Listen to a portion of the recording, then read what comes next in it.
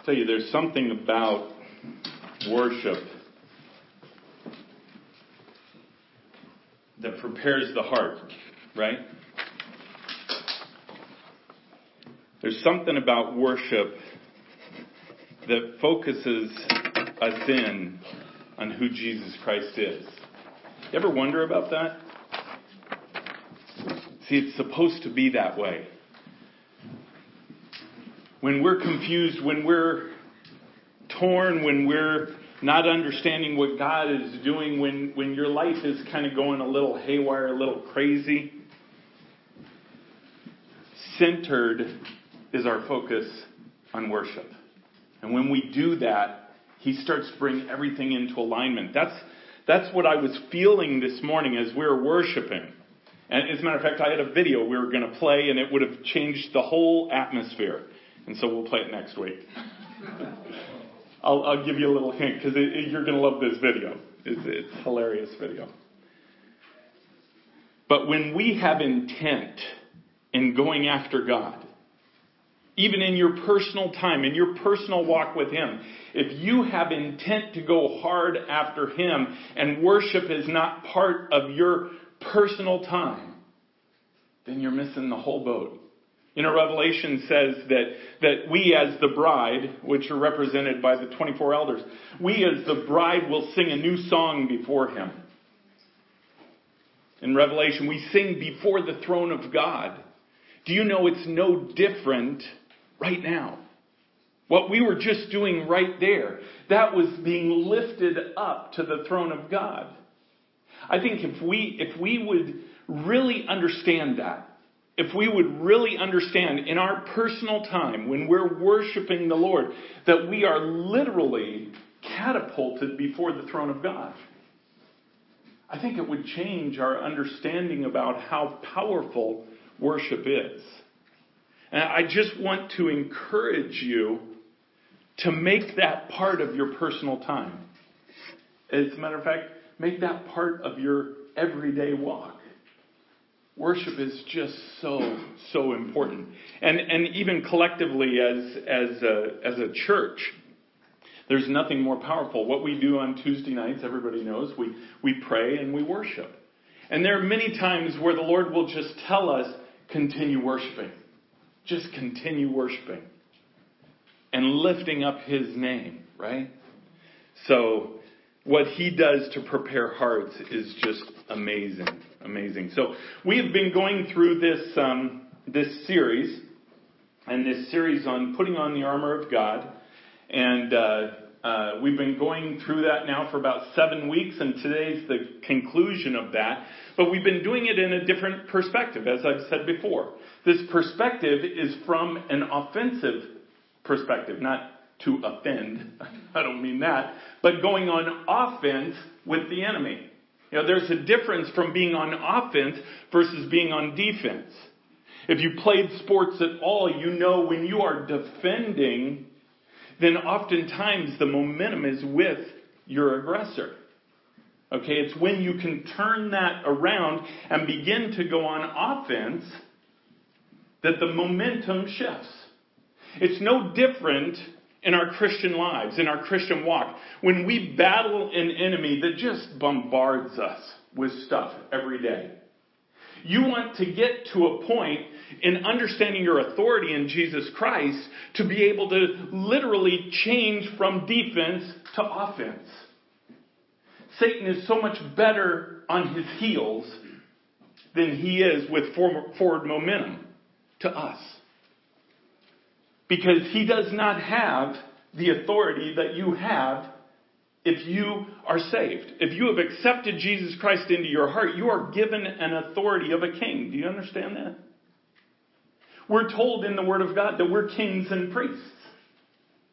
Right? There were 3 people, effectively, or 3 people types in the Word of God that are kings and priests. It's the bride, it's us, those who have accepted Jesus Christ into their heart. And then Jesus himself was a king and a priest. And then Melchizedek in the Old Testament, which is what's called a theophany. It was an Old Testament appearance of Jesus Christ. So we are kings and priests. We walk in authority when we accept him into our heart. We're given this authority because we're adopted, literally adopted into his family. We're adopted by the Father. That gives us this immediate access to authority. And we've been talking about this in this series because just because we have access to this authority doesn't mean that we use it. Right? Doesn't mean that we claim it. Doesn't mean that we understand it. As a matter of fact, I would say out of the entire bride of Christ, those who know Jesus Christ as Savior worldwide, I would say the vast majority, and I'm talking into the 97, 98 percentile, they don't understand their authority in Jesus Christ. And so because of that, they just get pummeled. They get pummeled every day, wondering, why do I have to deal with this over and over and over again? Why do I deal with this addiction? Why do I deal with this trouble? Why do I have to deal with this just stupid stuff that sends me to discouragement or sends me into depression or even anger or whatever? See, we have an authority where we can literally shift from defense to offense. And by the way, that scares the enemy. I can tell you that scares him because his saving grace, if you will, is the fact that we don't understand our authority. Because when the bride does begin to understand their authority on a large scale, you're going to see shifts. You're going to see huge shifts in the atmosphere. You're going to see shifts in nations. And you're already seeing it. Because there is a remnant. There is a remnant that God is raising up to understand their authority, to understand that they're part of an army. An army that he's raising up to literally bring forth the will of God.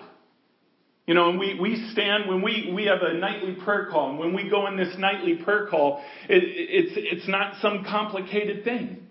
We just go before the Lord and we say, Lord, we want your will. But we declare this before your throne. We declare it out loud. We declare it so the enemy hears it. We want your will.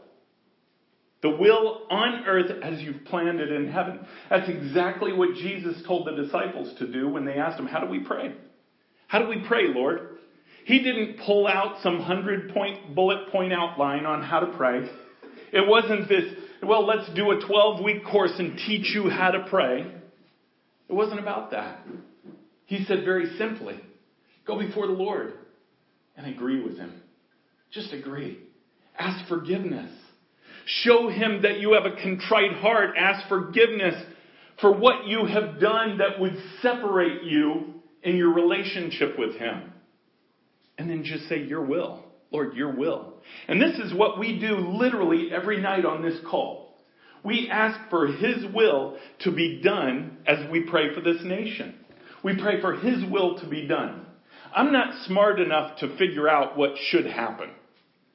I don't think any of us are smart enough to figure out, well, it needs to be this or it needs to be that. As a matter of fact, most people, the vast majority of people, weren't smart enough to figure out that God wanted to put somebody in office that was going to shake things up. I couldn't have imagined that, except that he told me. So in that, why would I figure on, okay, it's supposed to be this way, so I'm going to pray for that. Okay, I'm supposed to have this in my life, so I'm going to pray for that, whether I know it's supposed to be in my life or not. Now, it's different if it's a promise from the Lord. See, I know the Lord promises me peace, joy, love, patience, all the fruits of the Spirit. If I'm walking in him, those are promises. So I can pray for those things because they're promises direct out of the Word of God. Lord, give me joy. Give me joy today. Give me peace. As I step in your will, give me peace. Give me love. Give me relationships where I can love and I can be loved. Right? Those things we can pray specific things for, but I think so many times we get caught up in our lives about praying for, well, God, there's this possible promotion and, 5 of us are up for it, but Lord, I just know you want me to have it. So I'm praying that you give me that promotion. Now, I'm not saying that it's bad to do that. I'm saying you want his will. You don't know if that's His will. What if His will, His very will, was for you to stay where you're at because He's about to introduce somebody into your life that He needs you to speak to about the Lord? See, we think in terms of success right here, right? We think in terms of, well, that's more money, and I could do so many more things with more money. I can tell you from personal experience that the more money does not mean more effectiveness. I've made less money in the last 2 years. I'm pretty sure than I've made my whole working, since I graduated college, maybe not when I was a kid, but I've made less the last 2 years than really I ever have as an adult. But He has taken what I've made and He has made it more effective than it's ever been. How crazy is that? That's awesome because that's Him doing it. That's not me doing it. So we just stand, Lord, I'm not smart enough to fully figure out your will that you have not told me yet. So I stand before you and I say, I want your will. I want your will. I want your timing. I want exactly what you want. I give you my yes. And I declare that before your throne. See, that does a couple things when we do that. One, it shuts the enemy up.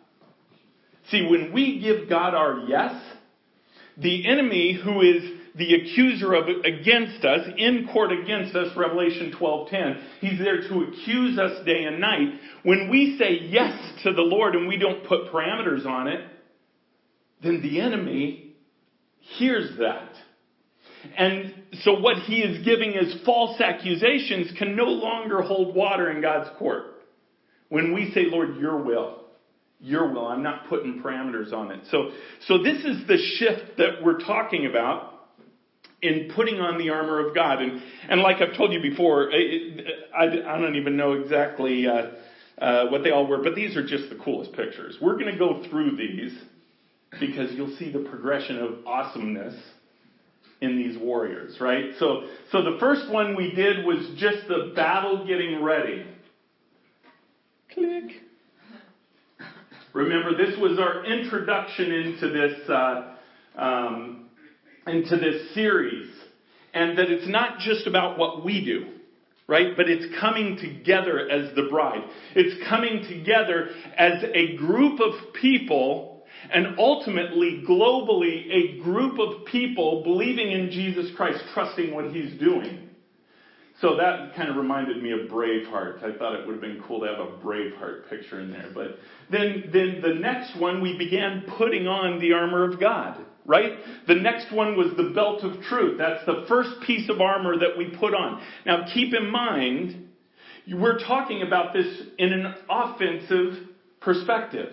Going after the enemy. If you are going and running into a battle because God has called you into that battle, if you're running in there and you don't have your belt of truth on, then you're going to have a problem. Because back in Roman days, that's what literally the Bible says, girded their loins. That it pulled the robe in to where it's not flopping everywhere. Right? That belt is what held your utensils. It would hold a dagger. It would hold other things. Today, I mean, you look at a policeman's belt, or you look at, an infantryman's belt, and it's like ridiculous. It just holds everything. The belt is what holds it all together. By the way, that belt of truth is not just the Word of God. It is you applying the Word of God. Right? The Word of God is truth all by itself. Whether you believe it or not, it is truth. It is God's spoken word. It is truth. But it doesn't affect us until we apply it. Right? So we have to put it on. We have to understand it. We have to literally consume His Word. Wrap it around us. Right? That was the belt of truth. The next one we put on was the breastplate of righteousness. The breastplate of righteousness. I love that picture. It's so cool. That helmet probably weighs 80 pounds. But I think if you headbutted somebody with that, it would hurt. Especially if it spiked them. But I love this one too. He's looking through a cross, right? You see his eye slits in there and everything. And I'm pretty sure he's like on steroids or something. He's a big guy. Okay, but the breastplate of righteousness. We put on this righteousness. What is that?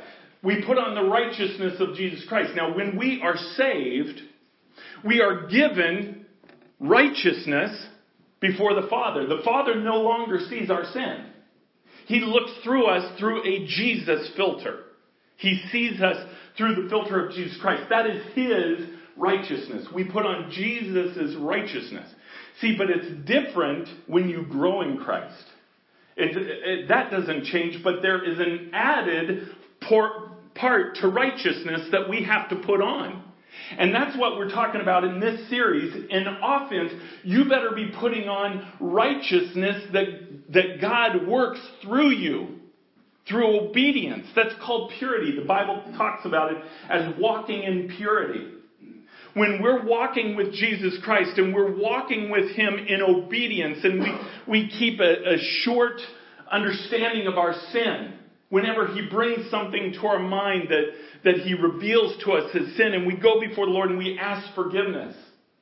And we ask Him, like in Psalm 91, to please reveal to me anything that I have done to offend you, as David said. When we do that, we keep a short leash of sin. It produces this righteousness in our lives. Okay, He literally produces righteousness because the relationship that we have with Jesus Christ gets closer and closer and closer.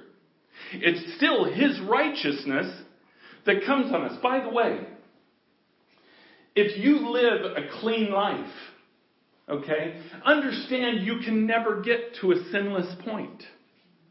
Even if there's nothing in your mind that you can think of that you have done to offend Him, the very presence of who we are is offensive to perfection. Do you understand that?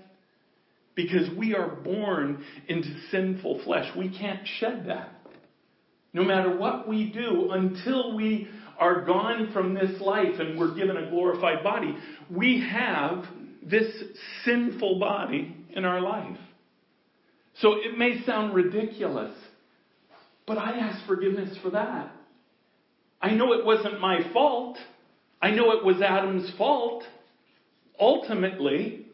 But see, I received, as him being my ancestor, I received the very sin that he brought into this world. Does that make sense?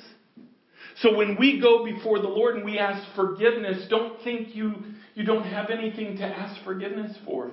That's also why David said, please show me anything that I've done, any way that I've offended. And He will. So for us to walk in relationship with Jesus Christ, it is in pursuit of increasing that breastplate of righteousness. Walking in that purity. By the way, when we talked about that, we talked about literally it increases your authority. There are authorities that were given upon salvation, but authority doesn't stop there. And if you want to know more about that, go and listen to the podcast. Because we will literally be given rewards based on the authority achieved in this life. Revelation talks about that. Revelation 2 and 3. Thessalonians talks about that. Corinthians talks about that. Okay, so there is an increased authority that we could go after, and that's all about the purity, which is that breastplate of righteousness. The next one in the series that we talked about is the next one shoes? It is shoes, yes, there it is. All right, another cool picture. Except he has a really tiny head. I'm not sure how that came about. Maybe he's mechanical, kind of like in I forgot the movie, Iron Man, whatever it was, where they have the little metal head. Very cool though, and this is shoes of peace. We have to put on the shoes of peace.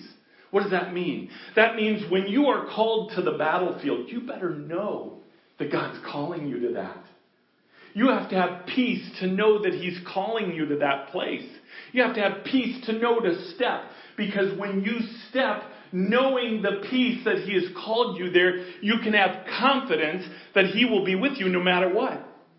See, that's what Moses had when he stepped into the Red Sea. The Red Sea hadn't parted yet until they stepped into it.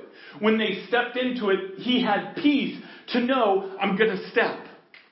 And then when he stepped, the Lord, because He had called him to that and Moses was obedient, He parted it. Same with Joshua. When Joshua crossed over the Jordan to go to Jericho with the children of Israel, same thing. He knew God had told him to do it, so he stepped and he walked. Right? He had this shoes of peace that literally guided him and led him. So it's important, if we're going to be on the battlefield, to know where we're supposed to be. You know, you look at war scenarios, and the commanders have different things going on in different places because there's an overall strategy. See, you're not just at war in and of yourself. You're part of a battle strategy. And so many times Christians don't understand that. They think that they're in their own personal war. And if we think that, then that's kind of where we stay. And we are in this personal war because we can't see beyond that. But you understand, you're part of an overall battle plan. God is raising up a remnant right now to be an overall strategy against the enemy. And if we don't take our place in that, it may not even be the place we want. Remember, your will, not my will. I want to know, Lord, where I will be the most effective for you. So I want your will. So when we take that place, we're part of an overall battle strategy. Where Jesus can look and He says, well, I have this person over here. I have this group over here. I have this group right here. And they all have different things that I need them to do. Because simultaneously, it will have the greatest effect against the enemy. We don't have to know what all the other places are doing, what all the other groups are doing. It doesn't matter. We just need to know what God's calling us to. So the shoes of peace, knowing the direction we're supposed to go, accomplishes exactly that. Then the next one, I believe, is the shield of faith, correct? Okay, this was a cool picture. All right, this was the first one where the dude had wings, and I love that. You don't really notice them until you really look. But I don't know about you. If I met a warrior that looked like that on the battlefield, I would probably think twice. What do you think Satan thinks? What do you think Satan thinks when he looks at a Christian that has been prepared for battle and sent into battle by the general, by God the Father Himself? I think he would look at that and say, yeah, I don't want to mess with that. But then he realized, okay, well, I have to be in the battle, so he'll send something else. Right? There is fear that goes into the enemy when we are clothed the way we're supposed to be clothed. When we're armored up the way we're supposed to be armored. And the shield of faith was the first piece of armor that was mobile. Right? You could move it around.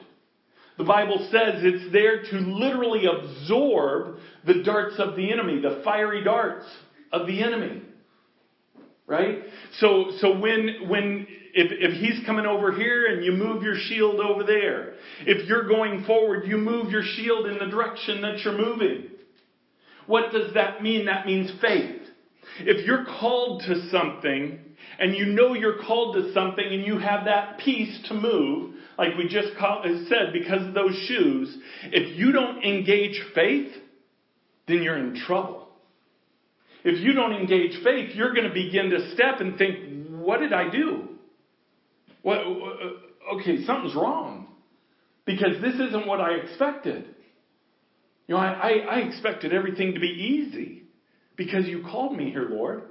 I expected it to be easy and smooth and all this stuff's happening.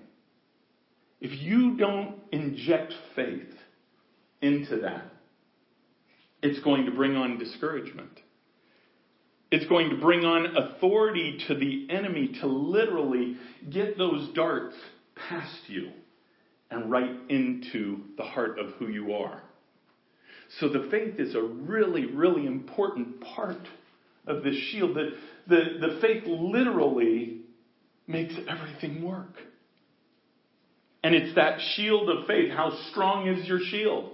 I know when Paul used this as an example, he used the Roman soldier as an example. They didn't have just little shields.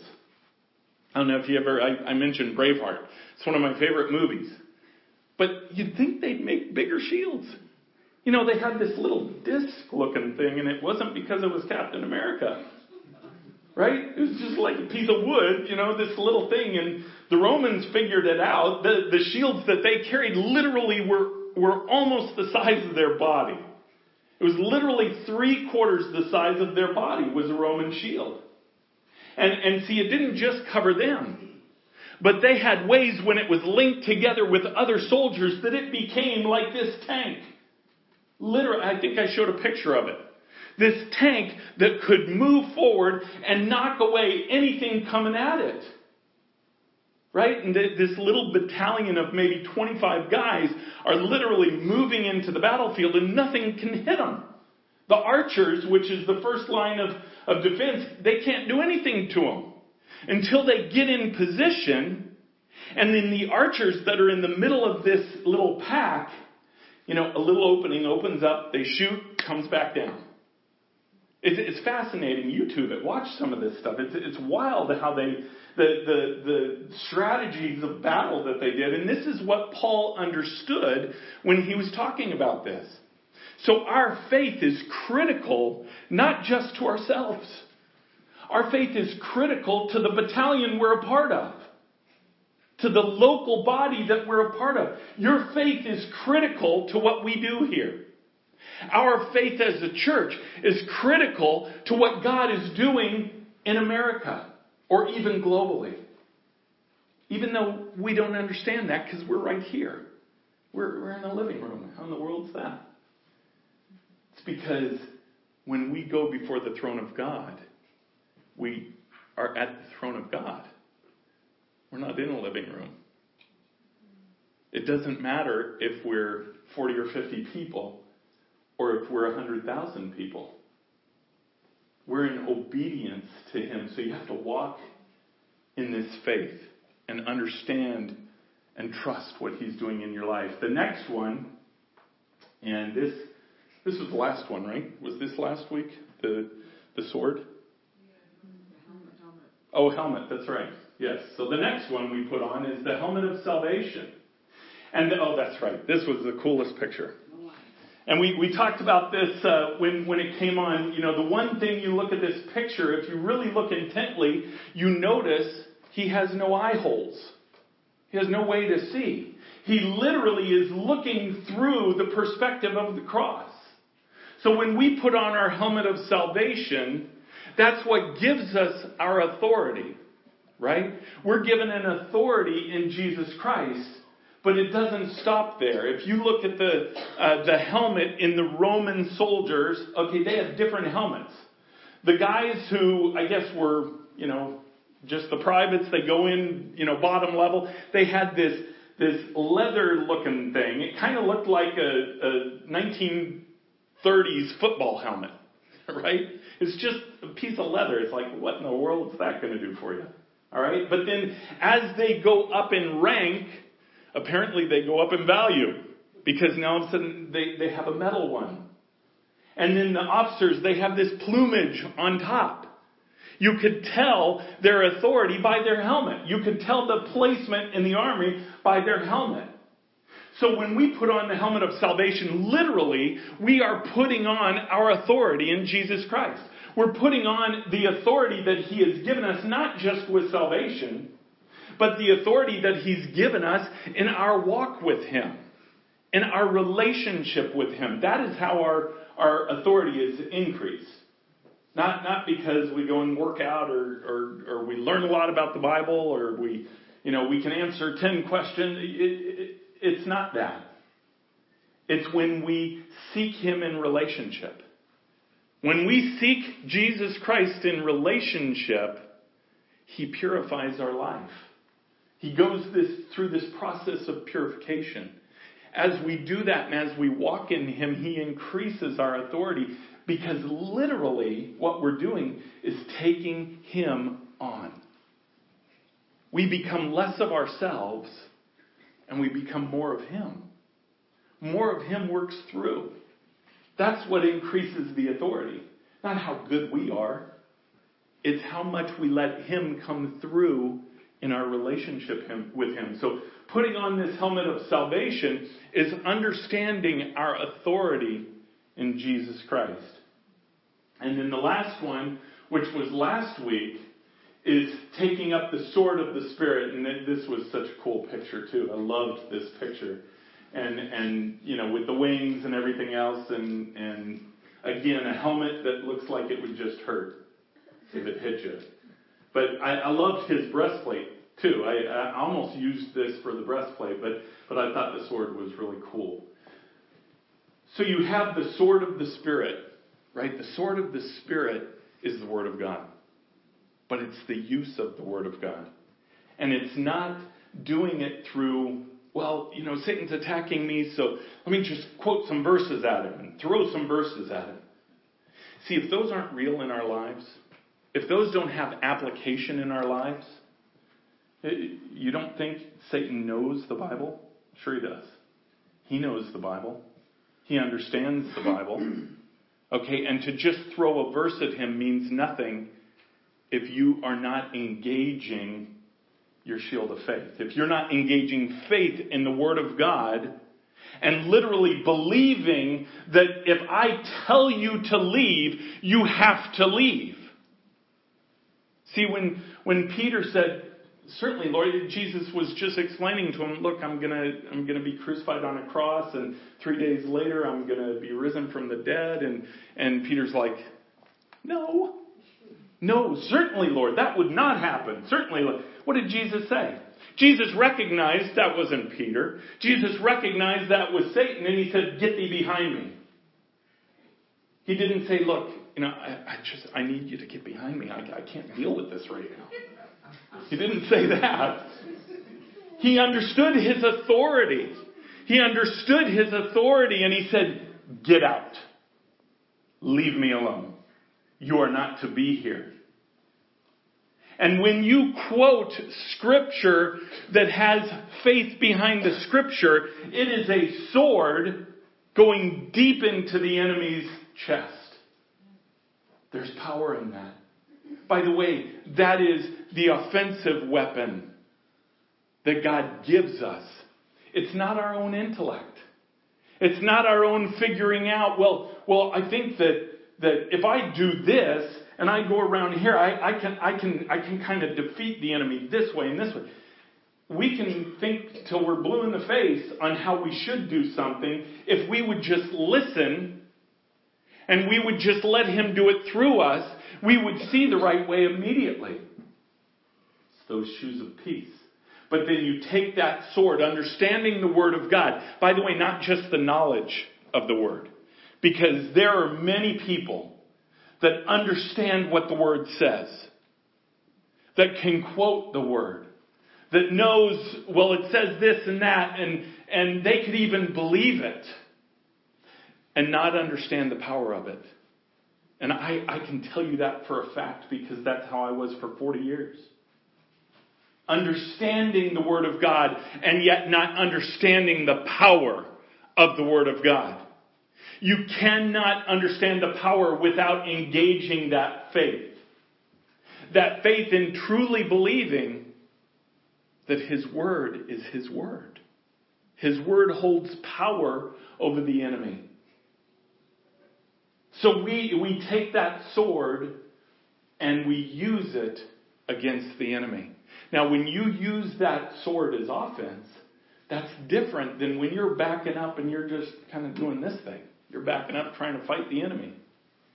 When you are trained in how to use the sword, have you ever seen a good sword fight on TV? Right? I love, what was that? Can't remember the name of it. Princess Bride? Remember that? Everybody remember that? I love that. Where they're just going at it. And he says, why are you smiling? And he said, because I know something you don't know. He said, what's that? I am left-handed, unlike you, I am left-handed and can fight with both hands or whatever. Switched hands and all of a sudden he's going. And then the other guy says, me too, whatever. But it was awesome sword fights. Awesome sword fights. Can you imagine if one of them didn't know how to fight? It'd be pretty quick. Done, right? So we have to understand the enemy knows how to fight. He knows how to fight. He knows the buttons to press on you. He knows how to irritate you. He knows how to frustrate you. He knows how to put you into fear. Why? Because he's studied you your whole life. He's studied you. He's watched you your whole life. He understands those buttons. He knows how to wield his sword. So if we don't learn how to wield our sword, we can't engage. Even defensively, we can't engage. Let alone go on the offense that we're called to. But boy, when you're trained in how to use the sword, how to use the word of God against the enemy, then all of a sudden it's like one of those sword fights where the momentum shifts in your life. And you start going after the enemy, not just in your life because the enemy's afraid to deal with you anymore. But now you start helping others. See, that's ultimately where we're supposed to be. We're supposed to be in fervent prayer for someone else. Not just ourselves. We're supposed to engage in this warfare for other people. To literally help them get to the same place we are in understanding this battle. In understanding that we have authority to fight in this battle. Right? So then it comes to this last one. And to me, this last one is the key. Because you can have, that's just such a cool picture. You can have all those tools. You can have every bit of knowledge, even how to apply it. But if you don't have the power of the Holy Spirit working through you, then you have nothing. See, it's His fight. We're just the vessels. We have to let the Holy Spirit literally fill us. I love this picture because Holy Spirit is pictured as fire. And when He fills us with this fire that just burns the enemy. Enemy can't handle it.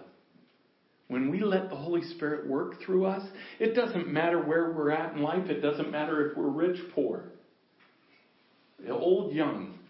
Doesn't matter. Those things don't matter. When we let the Holy Spirit fill our lives, we become a warrior in the battle zone that God has placed us. And we literally walk in His power. That's extraordinary to me. I want you to turn to Ephesians chapter 6. And we're just going to read the last couple verses, starting at 18. We had just gone through, and take the helmet of salvation and sword of the Spirit, which is the Word of God. But then verse 18 says this: praying at all times in the Spirit with all prayer and supplication, which we talked about that last week. That's the literal application to this warfare, is praying at all times. Paul said, I pray all the time. I never cease praying. It's when you have a relationship with somebody that is always with you, you continue conversation. It doesn't mean like if somebody's with me, it doesn't mean like I have to call them to talk to them, right? If we both have cell phones, here Anissa, I'm going to just call you right now so I can talk. No, she's right here. I just talked to her. I mean, not right now, of course. Right? We just talk. We just talk to Jesus. You just have this relationship to talk to Him. So when we pray to Him, it's never ceasing. with all prayer and supplication. And part B of verse 18 says this. To that end, keep alert. When you go into this battlefield, keep alert with all perseverance. Make sure with everything you have, you are watching what's going on. You're listening to the Lord to guide you in what you're doing, but you're watching for the enemy. Because he's going to be there. He's going to show up in ways that you don't expect. But when you are out there with keeping alert with all perseverance, you then make supplication for all the saints. It's not about you. When you are full of this training and you are brought into a place where you are effective for Jesus Christ, it's important to understand it's not about you. It's about the part you play for the bride. And I got to tell you, we oftentimes, I think this is one of the greatest downfalls, if you will, for the bride of Christ. We are just a group of people where most people think about themselves and think that's how it's supposed to be.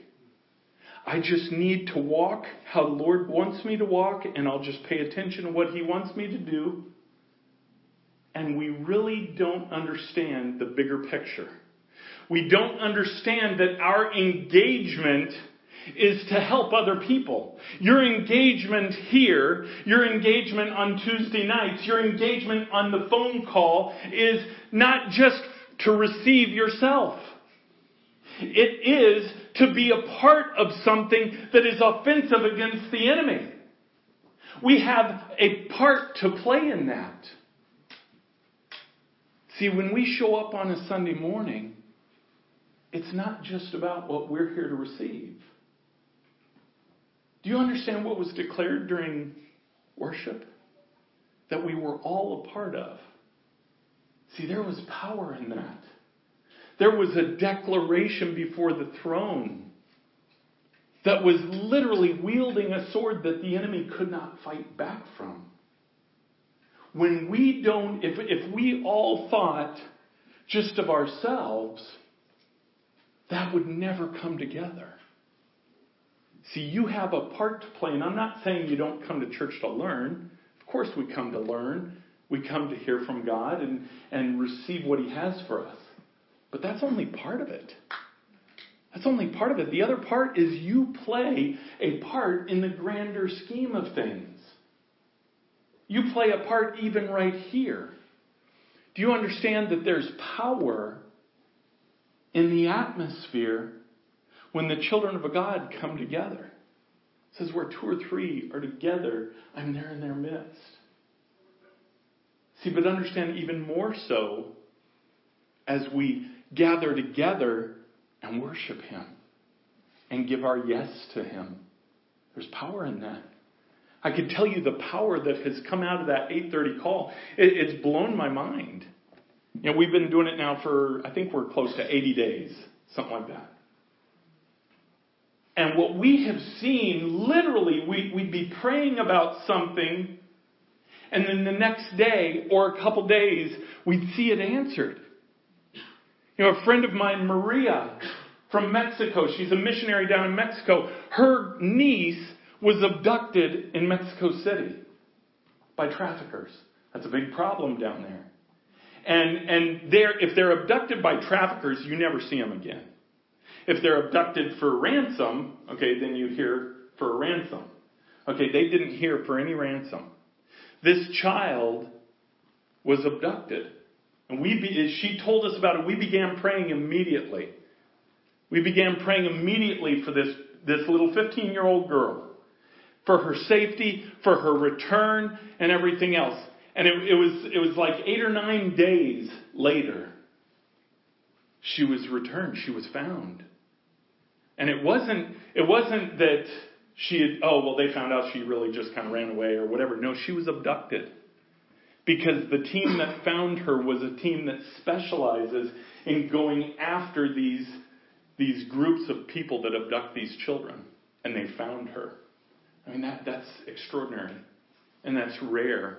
And do you understand that I'm not saying it was just our prayers, but our prayers had something to do with it. Because we went on that phone call every night, and it wasn't just one or two people doing it. But we often have 20, 25 people on the phone call, and we're coming together in unity together. Even though there may be only a couple of people that pray, we're coming in unity together to say, yes, I am with this prayer. I give my yes to you, Lord. I am in unity and agreement with this prayer. So with this group of people praying, and God hears those prayers. He sees our heart. He understands what we're doing in this warfare. And He answers it. And I'm seeing more and more. I never understood. I always knew the power of prayer. And you know, that's almost a cliche. Well, yeah, prayer is powerful. And it is. But after almost 44 years of salvation, the last 80 days have taught me the real power of prayer and the power of unity in prayer. What would it be like if a group of people like us right here would engage in that all the time? Would literally make supplication for the saints. First of all, being prepared as warriors, trained as warriors, know how to use the sword, have that shield of faith and power, being filled with the Holy Spirit, and then we act on behalf of our brothers and sisters. What do you think would happen? Man, it'll change the world. I'm telling you, it wouldn't just change right here. It wouldn't just change Newark. It wouldn't just change the East Coast. It wouldn't just change America. It would change the world. See, because that's what happened with 12. That's what happened with 12 people that Jesus poured into. It changed the world. Do you believe that can happen again? Yeah. Not only can it happen again, but it's going to happen again. Jesus promised so in John 14. So why don't we think we can be a part of that? Oftentimes it's because we're just not willing. When it comes right down to it, we're just not willing to put in what is required time-wise to put in. Do you know when somebody joins the military, specifically the Navy, you know, and they might say, I want to be a Navy SEAL. Okay, that's a whole different ballgame. Right? You join the Navy, you go through boot camp, and that's all tough and everything else. And they prepare you as a basic warrior, an effective warrior. But then you choose to become a Navy SEAL. They say, okay, we've got to start over. We've got to start over, and we've got to literally break down what's here so we could build afresh. And then they're built into the most elite fighting machine, if you will, in all of history. And I mean all of history. There is nothing more potent and more effective than our special forces. And it's literally because of the training that they go through. The life and death training. If you know anything about it. I have several friends that were Navy SEALs that have spent time on the battlefield, even after going through the training. And they've told me stories of training. One of the friends of mine, he lost 2 friends in training. So these are people that are highly, highly trained. But yet, they are the most effective weapon on the battlefield. Why do we think it's any different with Jesus Christ? See, we think in terms of, well, He'll just do everything. He already said it's finished. He came and He won, and death's defeated and everything else. See, but death is not defeated for the person who has not accepted Him. Death is very real to the person who does not accept Him. what was finished. Death was defeated. He gave us an opportunity for salvation, gave us an opportunity to know Him and to become literally part of His family. But it's our choice. So if we don't go to war for those people that don't know that don't know any better, then who will? But I tell you that if we band together and we go through this training, which we have been here at Ignition, for over 2 years now, we've been in this intense training, preparation of being placed in the battlefield in places that a normal soldier would not be able to make it. Why? Because we're special? No. We're not any more special than anybody else. The difference is we just said yes. The difference is we said, Lord, we're willing. We're willing to do whatever you want. Lord, give us shoes of peace and you guide our steps. So He began taking our yes and raising up and training this group of people that is going to be able to be placed in situations that can be most effective for the bride. Again, praying and making supplication for the saints. So you have to think beyond yourself. I want you to turn to 2 Corinthians chapter 4.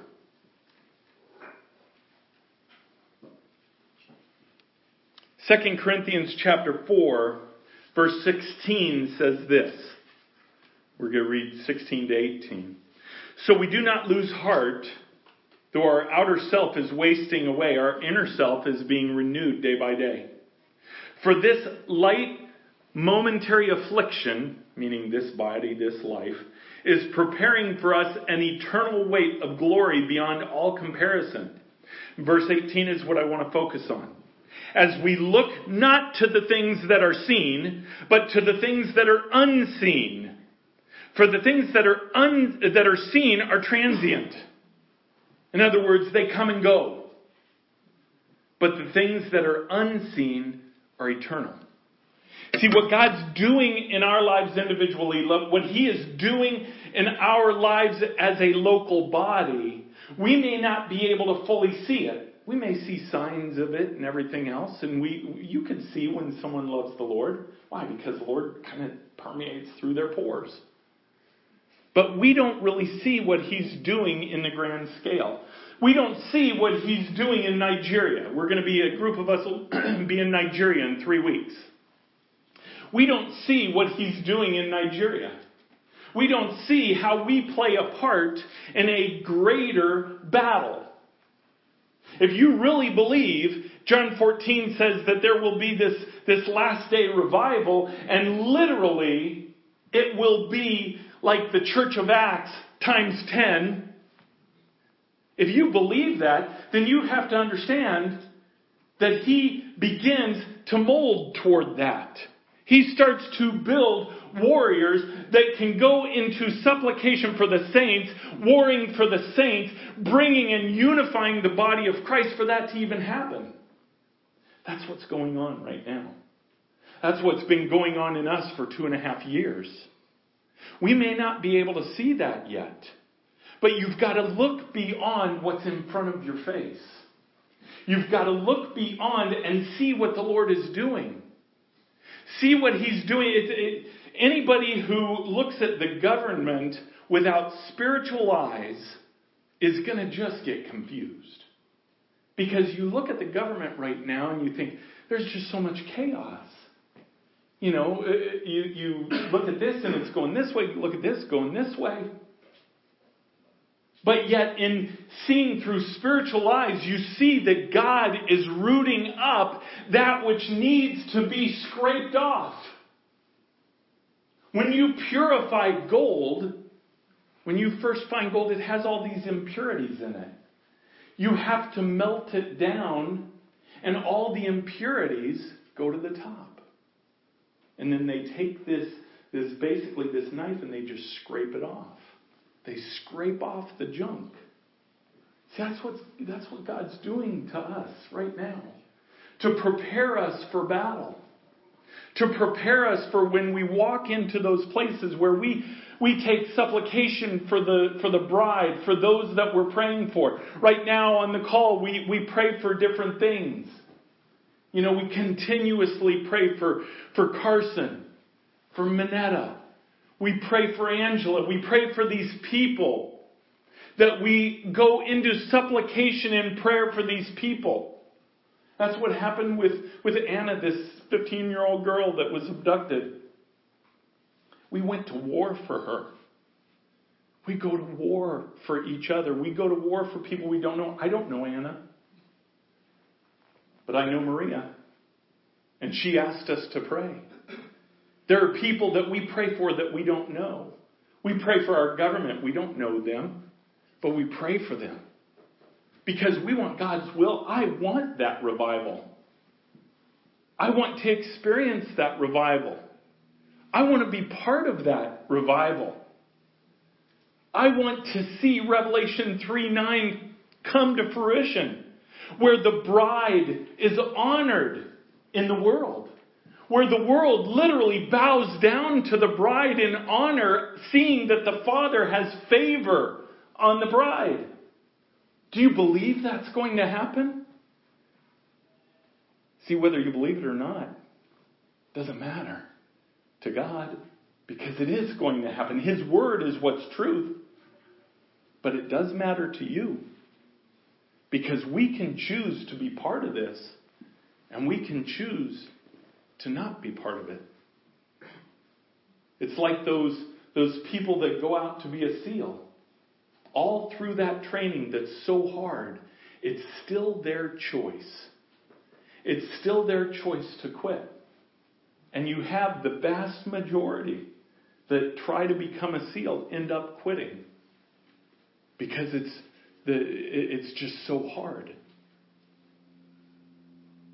Well, in heaven's army, God never promised it to be easy. Anybody who ever told you the Christian life is an easy life, I can probably assure you they're not living a Christian life.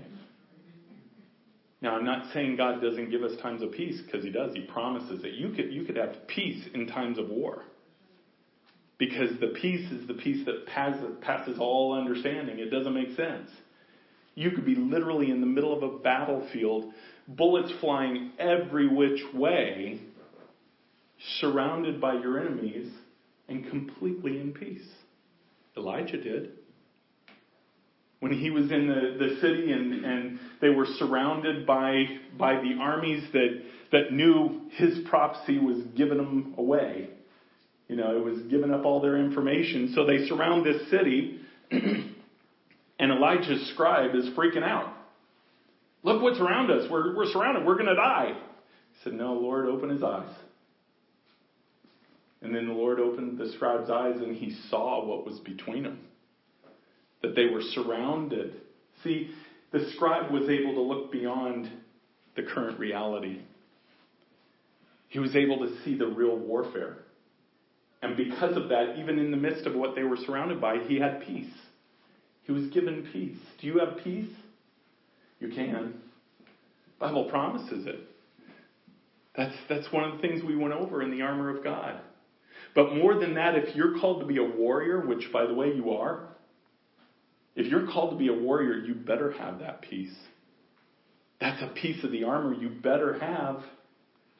Because otherwise you'll be out in the middle of the battle one day, bullets flying everywhere, and then you're going to wonder, oh man, I think I made a mistake. Lord, did I get here and I wasn't supposed to? Maybe I did this in my own strength and whatever. See, if you have the shoes of peace and you let the shoes of peace guide you, then you will only be there because the Lord wants you to be. And when you're there, He gives you a peace to know you're protected.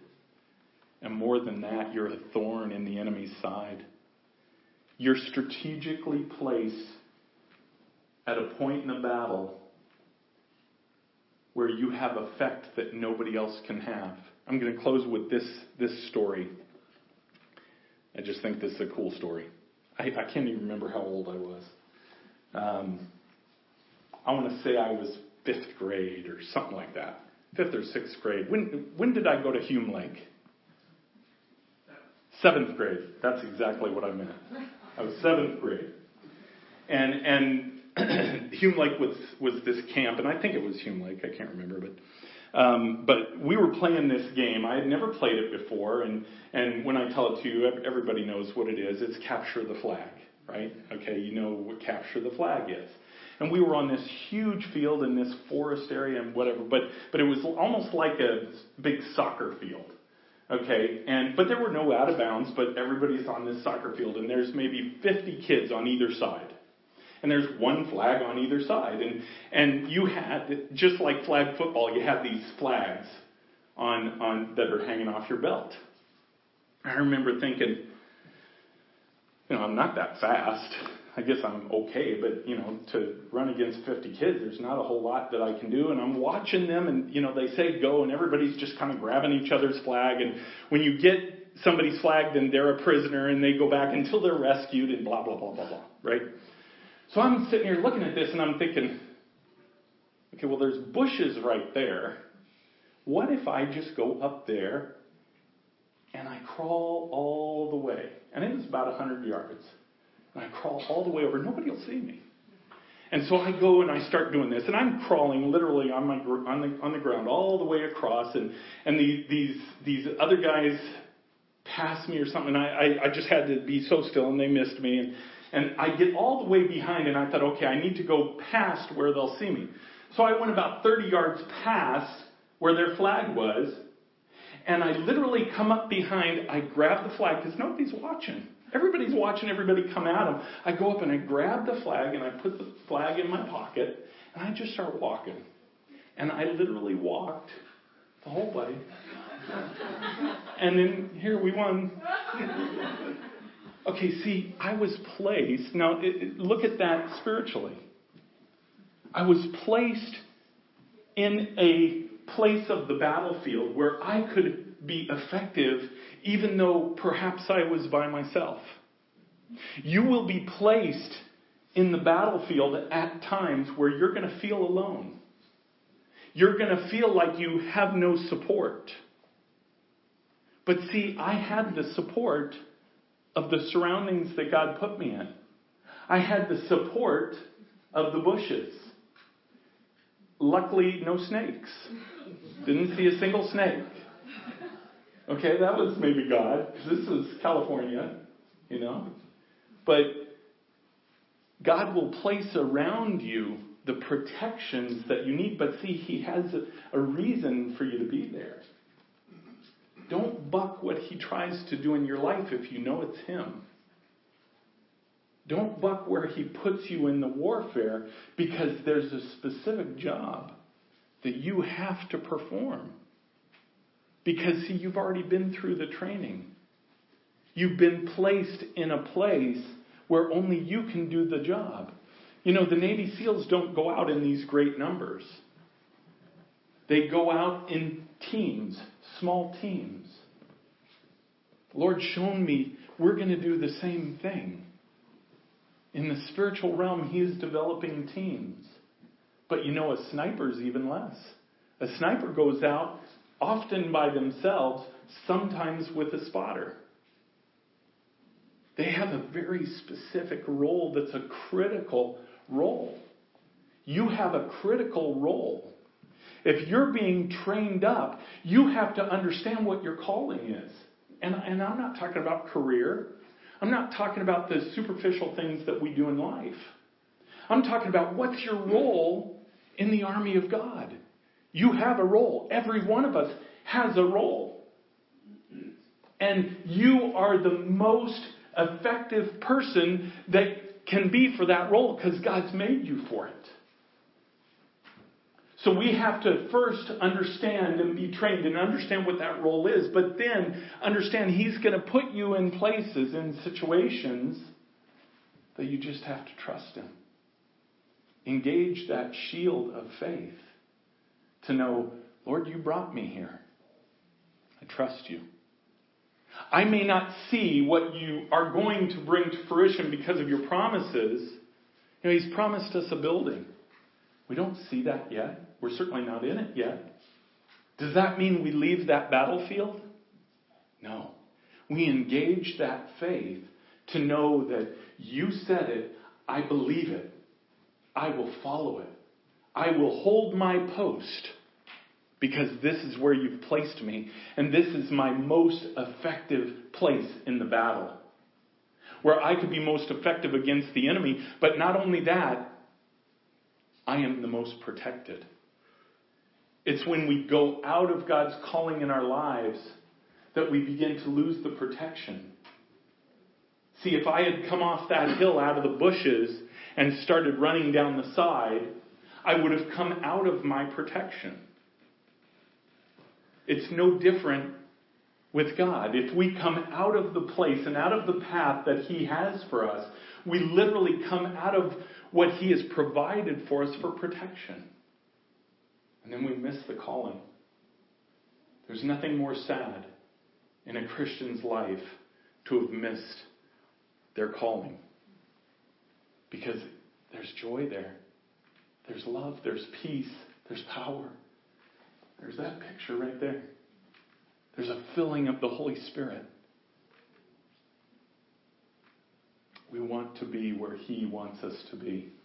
And we want to stick in that battle no matter what. Let's pray.